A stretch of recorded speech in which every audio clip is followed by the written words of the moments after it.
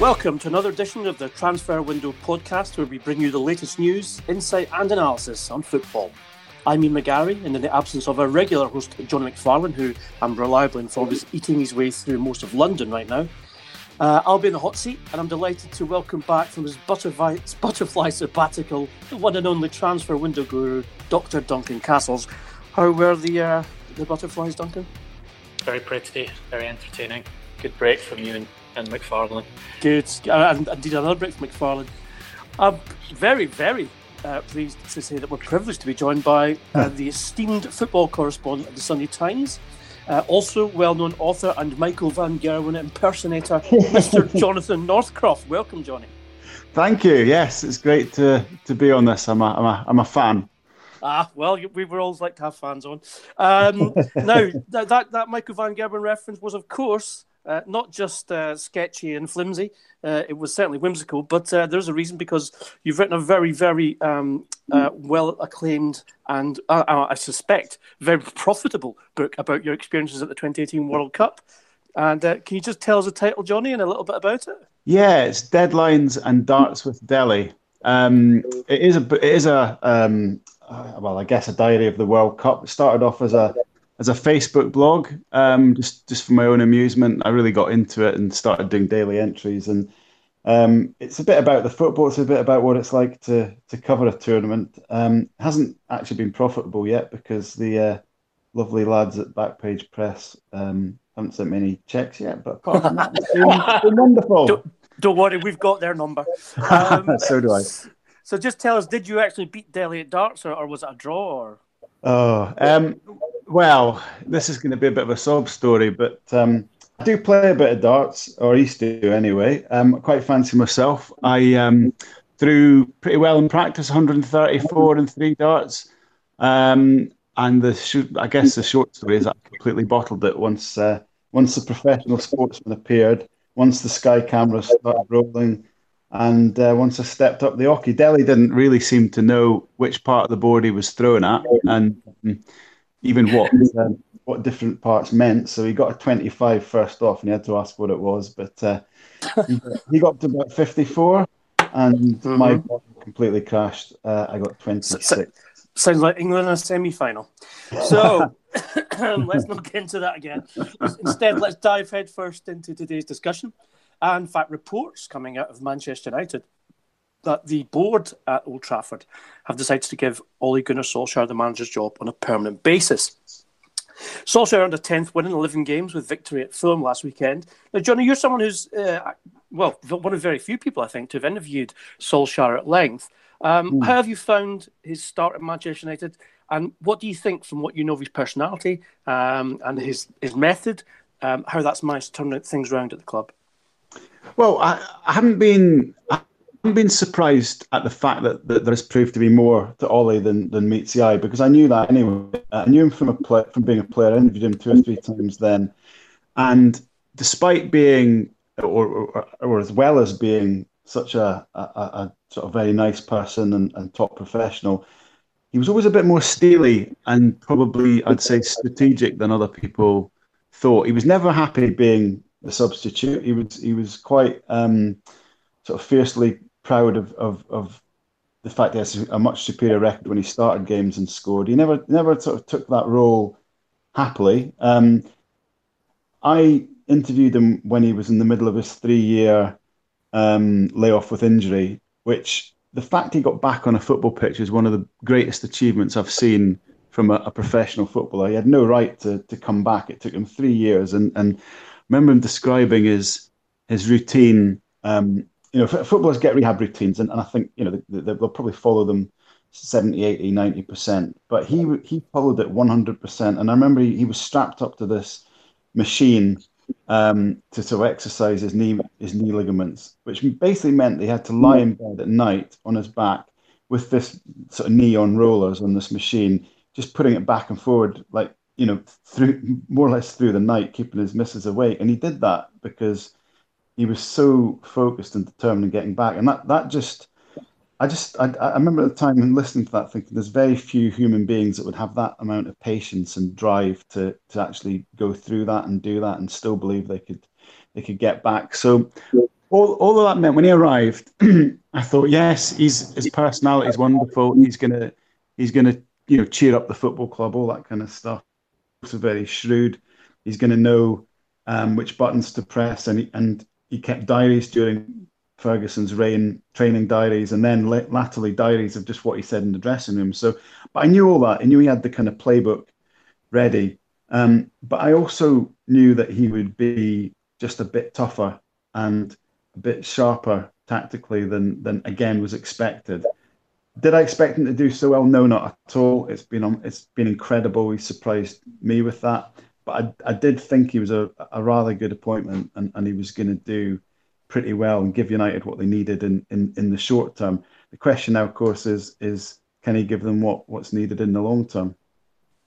Duncan, what credence would you give to the suggestion that the job is now his, or do you think there's still I's to be dotted and T's to be crossed?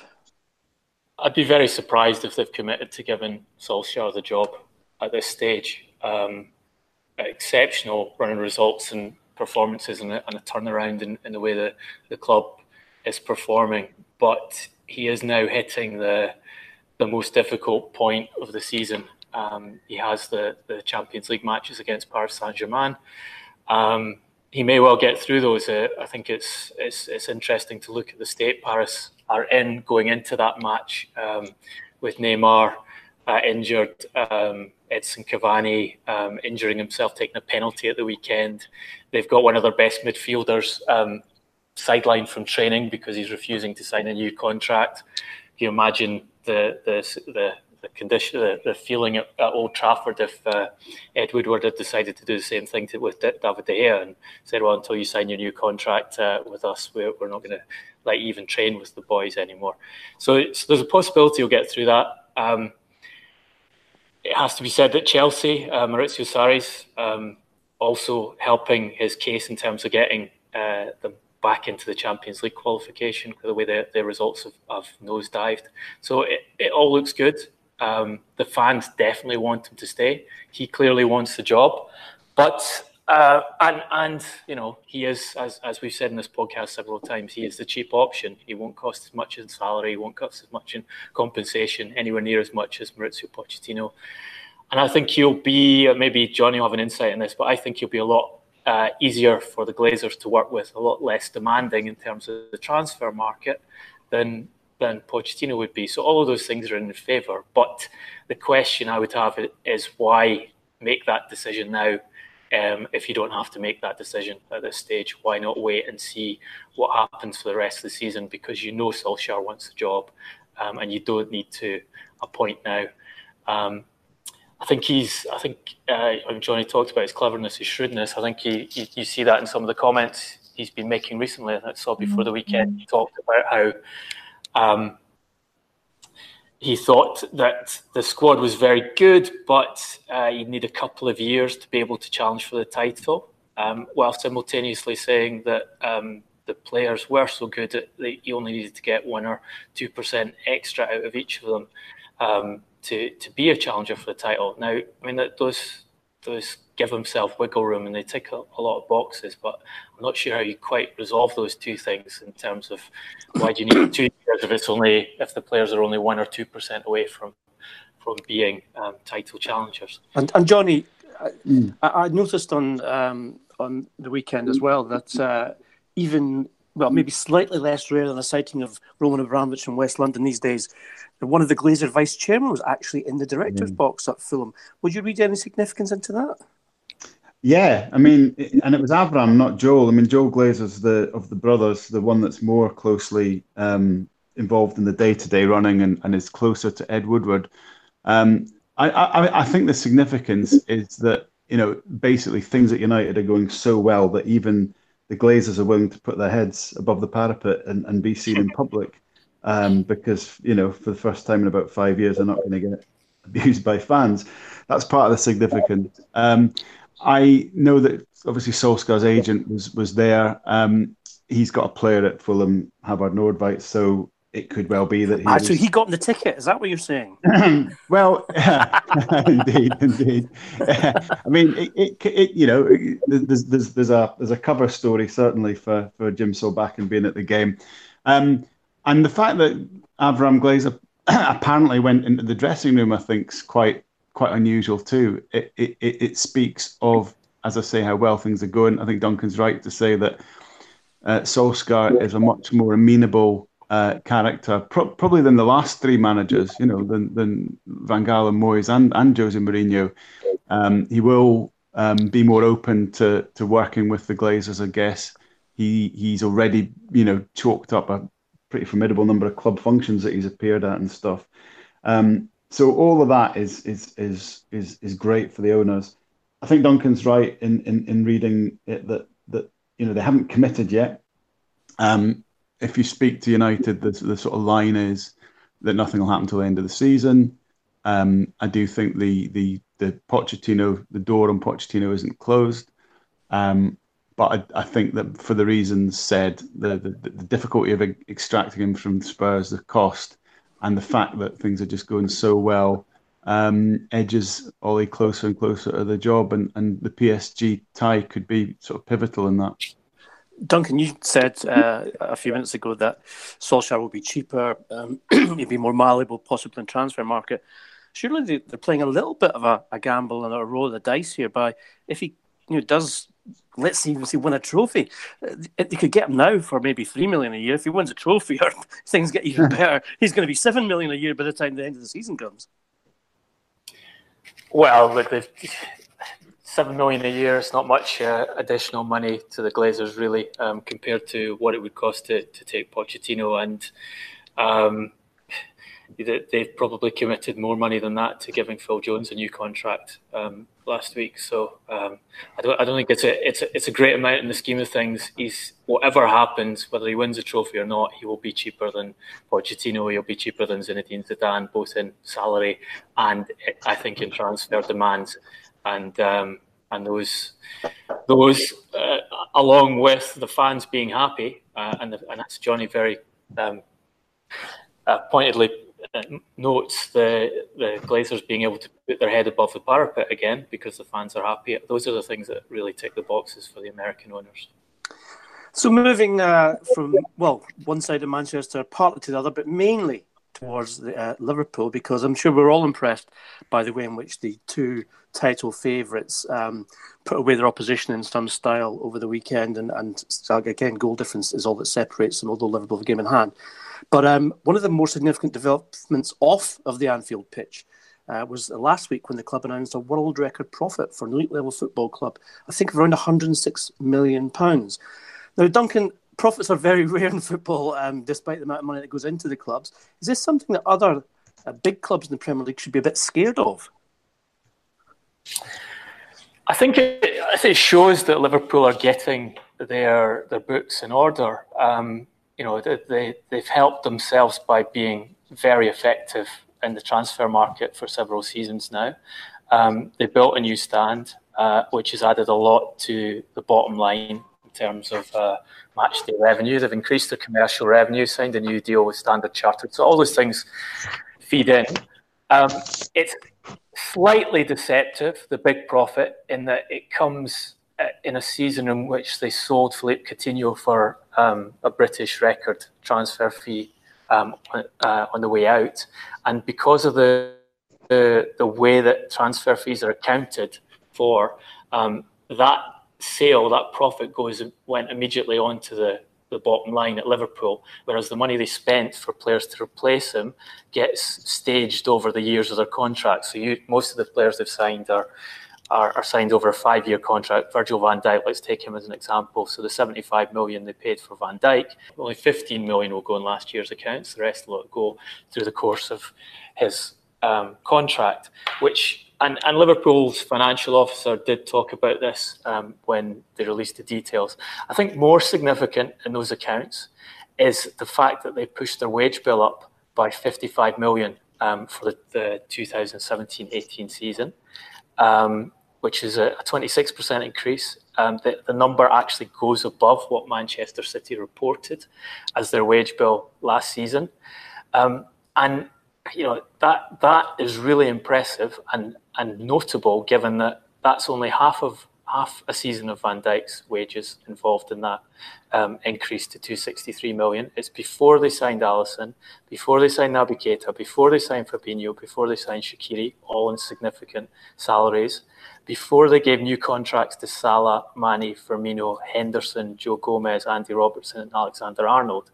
So their wage bill net for this season, this coming season, the next financial year they declare, should be something incredibly large compared to just about every club in the Premier League. And that's, I think, extremely significant in terms of a demonstration of the investment that Fenway Sports Group are being prepared to put behind Jurgen Klopp and the transfer committee team of Michael Edwards. And I think it also goes a long way to explaining a lot of the success they've had in the market in recent seasons, because they're now putting down wages that allow them, in this case, to outcompete Manchester City for Virgil van Dijk. City turned their nose up at the wages Van Dijk was asking for last January, and take other players and say, well, we'll give you as much or more than you'll get at other Premier League clubs, which is a very significant change to where they were 3 or 4 years ago. Johnny, you cover Liverpool quite a lot, and in the time that you've been covering the Premier League, certainly Liverpool have not necessarily been big spenders in terms of wages or transfers. No. Now they're doing both. So why now? What do you feel what's the catalyst, if you like, for why they're suddenly pushing the boat out and investing so much money? Well, I mean, Duncan mentioned the name of Michael Edwards. I think he's, almost as important as Jurgen Klopp at Liverpool. I think he's an enormous factor in the current sort of upward curve they're on. And I think what you're seeing is the evolution of a transfer policy that, began with the sort of Moneyball signings. Coutinho, I think, was only £8 million, and then they tried to replicate that with ones that didn't work quite so well. But, there was still a Moneyball element to signings of Salah and Mane and so on. But I'd spent some time with Michael Edwards earlier in the season, and he talked about the evolution of that, meaning that having got what they felt was a pretty good team in place last year, the next stage is adding, the 3 or 4 absolutely top class difference-making players, and they haven't been afraid. I think there's been a recognition that when you identify those players, you pay what it takes to get them in terms of wages and in terms of transfer fees. So they weren't scared to break the world record for a defender with Van Dijk and pay him big wages. They weren't scared to do the same with a goalkeeper with Alisson. And then they haven't been scared to put big money down to renew those contracts. And you got to remember, Mike Edwards used to work for Daniel Levy. I think he's learnt something from the Daniel Levy method in terms of getting your crown jewels. I never saw Daniel Levy spend 80 million on a player, Johnny. No. I'm talking about the renewals, renew when the player's happy. Basically, I think that's the Daniel trick, isn't it? And Edwards has done that really well. Yes, probably it's slightly misleading because Manchester City, I'm sure, have an actual bigger wage bill, but there's different accounting practices. But I do, you're right, Ian. I've covered them for a while, and I didn't think I'd see the point where Liverpool were this high up in the wages table. It's a very, very well-run business at the moment. And the other thing to recognise about Edwards is he works very closely with the ownership. Him and Mike Gordon, the Fenway Sports Group director, who's sort of tasked with running Liverpool. Him and Edwards are extremely close. Talking all the time on WhatsApp, daily calls. So that recruitment model has gone hand in hand with the business developments, and it looks good. It looks really good from a business point of view at the moment. Duncan, I noticed on the same accounts that there was a large loan for the main stand development. I think about £100 million to FSG, 10 million of which they did repay. That being the case with the club and that amount of debt, can they sustain this level of spending stroke wage paying? I don't see it being an issue at all. I mean, if you look at the debt that Manchester United have, it's far more significant than that. 100 million for one stand, a long-term mortgage on it paying off. I think if I remember correctly, they're paying off 10 million a year. They've pushed the revenue to 455 million. Obviously, that revenue is inflated with the Coutinho transfer deal, but they're getting close to the target figure that the chief executive Peter Moore has said, which is, he said, I think earlier this year, if you're not a £500 million football team, you're not going to win anything. So they're getting close to that target number. I don't see why they should have any problems sustaining that relatively small amount of debt paid over long term for a stand, for a infrastructure asset. If they can continue to sit at the top end of the Premier League and go deep into the Champions League. And the other thing to notice is that they are looking at developing Anfield even further. I think they're looking at taking it up to 60,000 to make it level with the Emirates and building a new training ground. So I actually think we'll see the investment continue.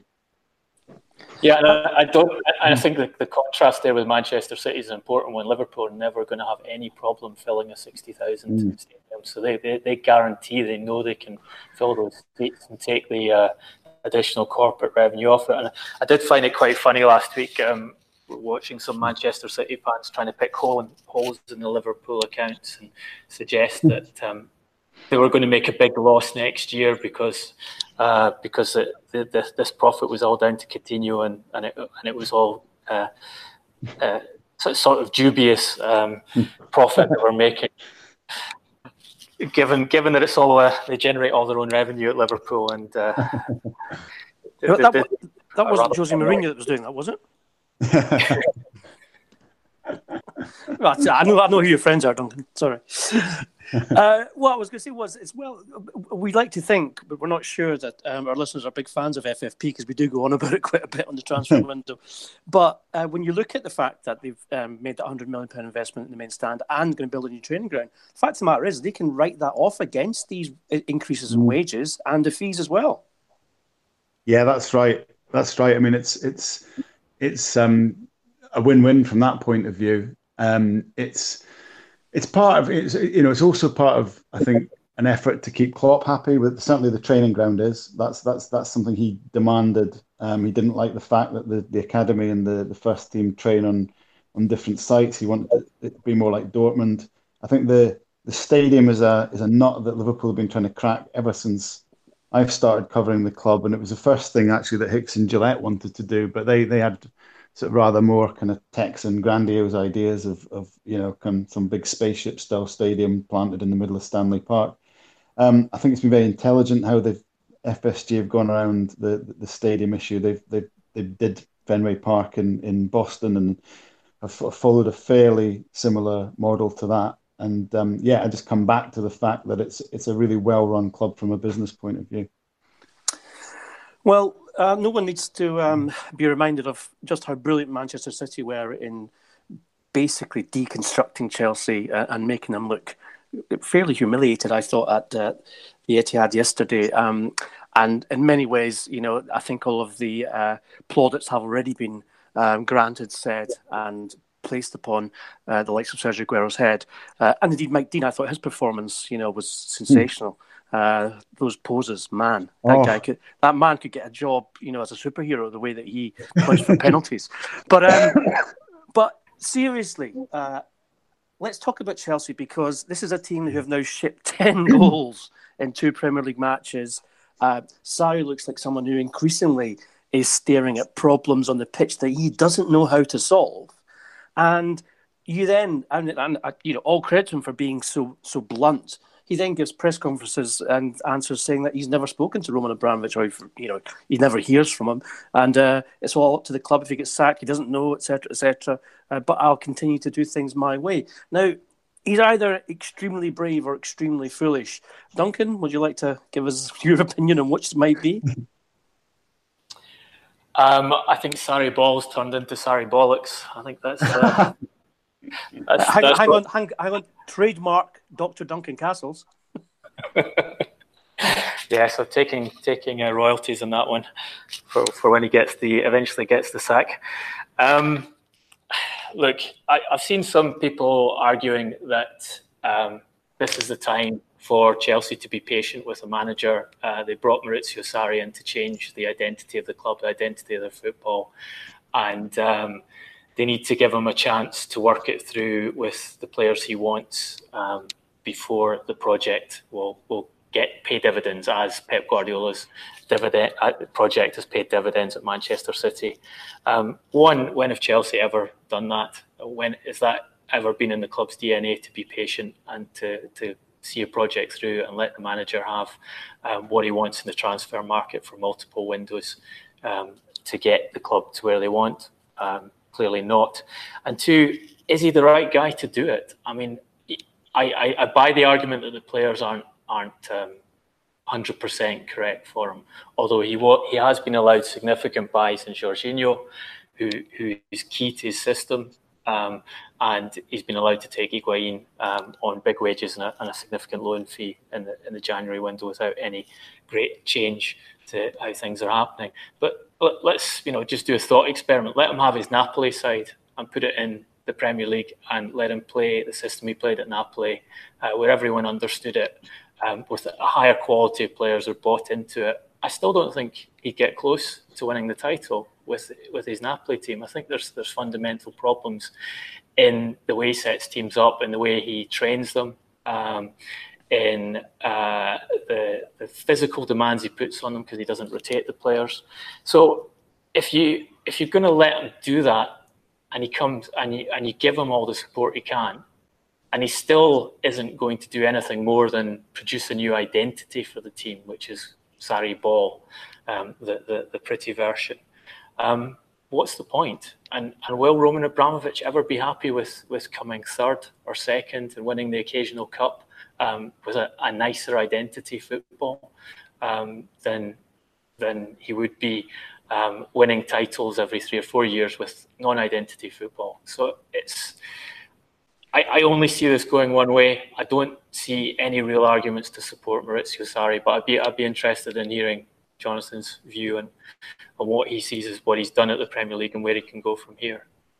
Yeah, I think there's 2 or 3 red flags with Sarri. The first has got to be man management. I mean, man management has never been more important in football. I think there's a different generation of players now, and the ability to marshal them and keep them happy has never been more important. Now, Sarri is failing on that regard, and that's not my opinion. That's Sarri's own opinion. He's admitted, in fact, he's bemoaned the fact that he can't motivate them. On Sunday, I think we saw a team that weren't even following Sarriball instructions. So the actual tactical instructions don't seem to be getting through, or if they had got through early in the season, they're perhaps being forgotten. And I think that's a big red flag. If you can't do that, then I don't see how he competes with the peer teams in the league. Then as Duncan mentioned, there's a fact he has been fairly well backed transfer wise. Certainly Higuain and Jorginho were his signings. I suspect Kovacic as well. You'd have to say that Higuain might be a pretty decent short-term goal scorer, but isn't going to solve any long-term problems. Jorginho, nice player, but not good as the hype, I'm afraid. I think we've seen him for enough time to know that he struggles to impress, and his passing is good. It's very good in straight lines, but it's not consistently of the quality of, I don't know, a Kevin De Bruyne or whatever. Those are big issues, and then his ability to kind of, I guess, manage the terrain, manage things politically. Complaining about not getting any love from Roman Abramovich it's as if he, has been hidden away in a box for 20 years and hasn't read a single word about how Chelsea are run. You can't do that. He doesn't, he's entertaining. He's nice to listen to in press conferences, but I don't think he's managing the landscape very well. So all of those things put together, then then the current state of results, and the nagging suspicion that what he does is basically a kind of, I suppose, football-wise, a hybrid version of Guardiola and perhaps a little bit of Klopp, and yet doesn't do it as well as either of those guys. Fundamentally suggests he's not going to beat them. Well, yesterday's performance was certainly lowbrow compared to Pep. I mean, one of the things I was surprised in fact, Jamie Carragher gave analysis on television in the game and said that Sarri's turned Chelsea soft. Now, that may sound like someone just having a little dig, but if you look at that first goal, how it's conceded, De Bruyne takes the free kick completely in space. Bernardo Silva, no one's anywhere near him. He's onside. And then Hazard and Marcus Alonso are scrambling to get back to make up the ground.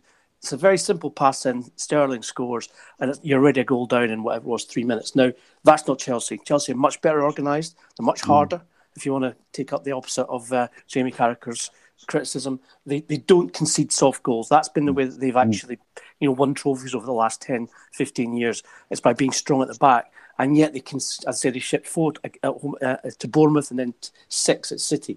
They don't look like the Chelsea of old, and maybe that's something Sarri needs to address to keep his job. Well, absolutely, because if you try and shift away from an identity, you've got to make it pretty good what you're shifting to, because that old Chelsea identity served the club very, very well for under different managers for 12, 15 years. So if you're going to change that, you've got to make sure what you're bringing in is so perfect or so much better that it justifies that shift. And I think you're right, and I think that they've lost what you knew Chelsea would always provide, and they've become a little bit easy to play against, which, under Mourinho, under Conte, probably the two best Chelseas we've seen. They weren't hard, they weren't easy at all to play against. Ancelotti's football was slightly different, but he had the bones of Mourinho's team, and they were still extremely hard to penetrate at the back. So the only thing I'd say is, in Sarri's defence, is I don't think the recruitment over the last 10 years has been great. I think you're seeing the effects of a great generation of players being replaced with inferior versions. And although Sarri himself has continued that with bringing in the likes of Jorginho and perhaps Kovacic as well. Just very quickly, 2 Chelsea managers were brought in to change Chelsea's identity before. Andre Villas-Boas tried to do it, had the support removed from him almost immediately after the players started resisting, was sacked. Carlo Ancelotti tried to do it, realised he wasn't going to win the Premier League title with it, went back to the old tactical system, won the Premier League title. Abramovich still wasn't happy with the way they were playing, and that they got knocked out of the Champions League by Jose Mourinho's Inter, and asked him to change it again the next season. He tried to do it, got sacked by the end of that season. So it's not an easy thing to do. It's certainly not an easy thing to do with a squad that's not as good as the opponents. I think it's even harder to do in a league that you've never coached in before, and with a coach who's never won anything before. So it's always been a big ask, and I think we're going to get the answer to that ask before too long.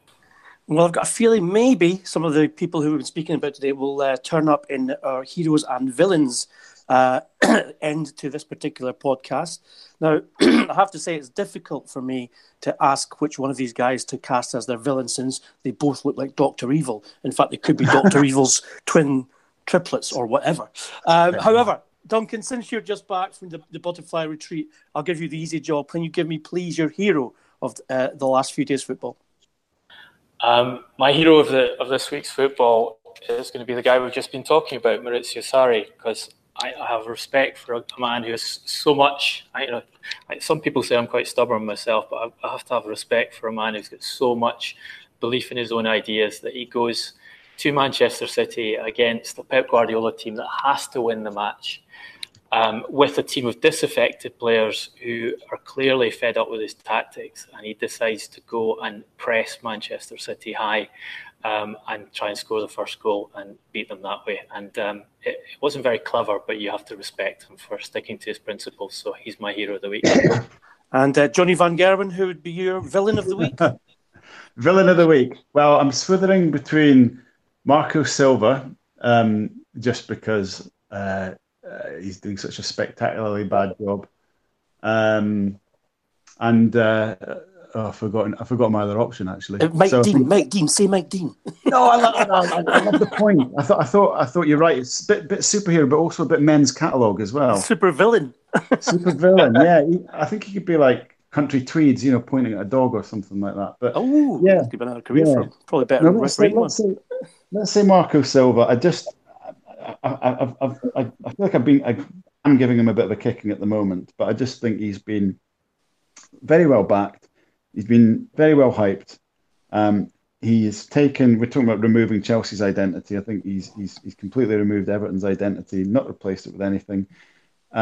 And I feel, on behalf of Everton fans, a great football club, and I think they've been really let down this season. But maybe Farhad Mashiri's got to come into the blame villainous category as well for that. Well, I'm sure you'd all agree, with pundits as entertaining and as insightful as these guys, time certainly flies, and we're going to have to bring this particular edition of the Transfer Window podcast to close. It just leaves for me to say thank you very much to Duncan and Johnny. Guys, it's been a pleasure. Brilliant, thanks very much. Thank you. But you can continue the debate on Twitter.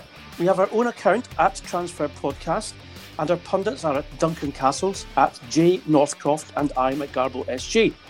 We're available on all of your favourite podcast platforms. And if you like what you hear, and let's face it, what's not to love, people, then please log into iTunes, give us a 5-star review, and that allows us to reach much more people easily, and we can keep the debate going amongst an even bigger network. That's all for now. Until next time, thanks for listening.